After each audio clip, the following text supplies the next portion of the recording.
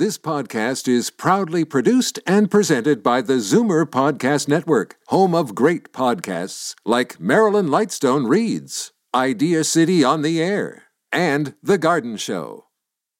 You're listening to an exclusive podcast of Fight Back on Zoomer Radio, heard weekdays from noon to 1. Fight Back with Libby Znaimer on Zoomer Radio. Welcome back. Are you prepared to pay more to put gas in your car or your truck or whatever? Because that is what is happening as of tomorrow. And if you need a fill up, maybe you shouldn't wait until tomorrow, because that's when the prices are expected to spike in the wake of the drone attack on Saudi Arabian oil facilities. On the other hand, it's good news for the TSX, especially if you hold oil and gas stocks, and those things are in most people's portfolios, so maybe you got a little bump there. Gas prices are expected to rise between 4 and 12 cents a liter across the country. The good news is the lower end of the increase is predicted for here in the GTA. Let me give the numbers. I'd like to hear from you. Is that a problem for your household budget? Does it depend on how long it lasts? What do you think of this and our dependence on Saudi oil? 416-360-0740, toll free 1-866-740-4740. And right now I am joined by petroleum analyst Dan McTague. Hi there, Dan. Oh, hi, Libby. Good to talk to you again. Good to talk to you. It's been a while. Too long, but maybe this topic is something that I think people are going to have to pay attention to, as you quite rightly pointed out, leading into this. It was interesting. When we first heard about the drone strike, the first kind of reaction was, it's not going to be such a big deal here. We've been moving from summer to winter oil, and that's cheaper to produce. And now suddenly, by tomorrow, there's going to be a big spike. Yeah, no, I saw this Saturday morning. I saw a video or something on Twitter here that showed something over Saudi Arabia looked like a cloud, and then I realized what it was. Of all the processing facilities there that I know is most important, not just for stability in that region, but has a big, huge shadow over world consumption for oil and for other products. Abqaiq is a pretty important piece of infrastructure. That it was attacked, and that it remains unclear as to what the extent of the attack was, but that the officials there have said that half the production is offline. Coming out of Saudi Arabia is pretty significant. You can use any number you want, but it does mean that there is a massive risk premium for oil at a time when demand for oil continues to rise. And this may surprise some people, but oil is not just about transportation fuel. It's about petrochemicals and use in pretty much everything that we do and often take for granted, especially here in Canada. So, seeing something like this, a disruption of that magnitude, and not having really any quick alternatives. Yeah, you've got, storage inventories like the Strategic Petroleum Reserve in the United States. And they've said that they're willing to get into that. And we were in the midst, I believe, of a bit of a glut of oil, were we not?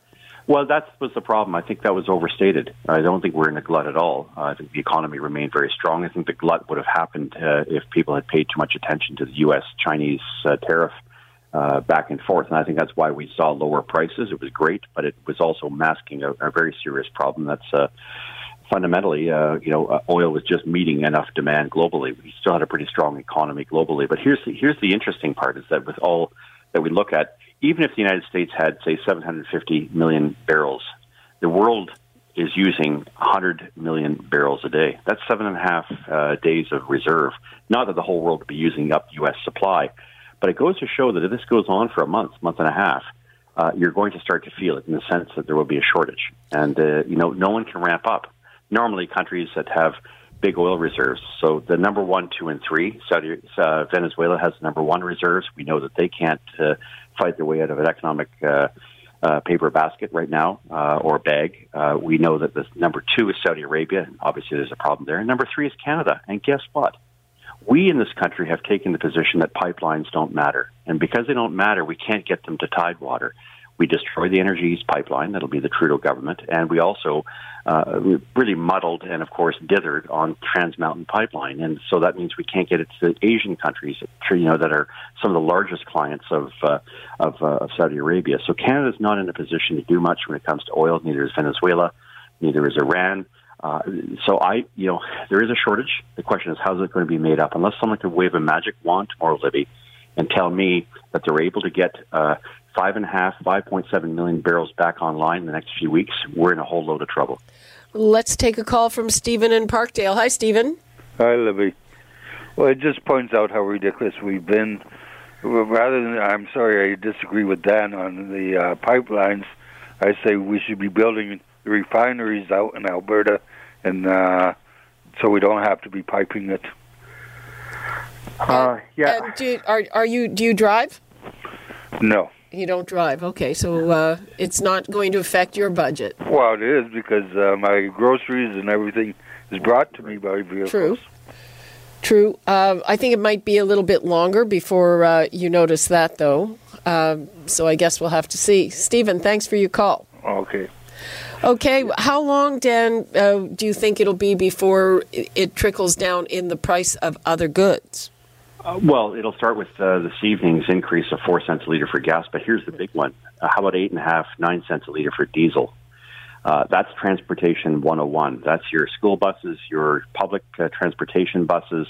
That's your big rigs moving around, as Stephen has quite rightly pointed out, groceries and many other things. So this is going to start to hit pretty hard at a time when most of us weren't expecting this. And, of course, building refineries is a wonderful idea, but no one's going to do that with the federal government coming in with the clean fuel standards, which basically tells most refineries you have to achieve a standard in which your emissions on greenhouse gases has to be the lowest in the world.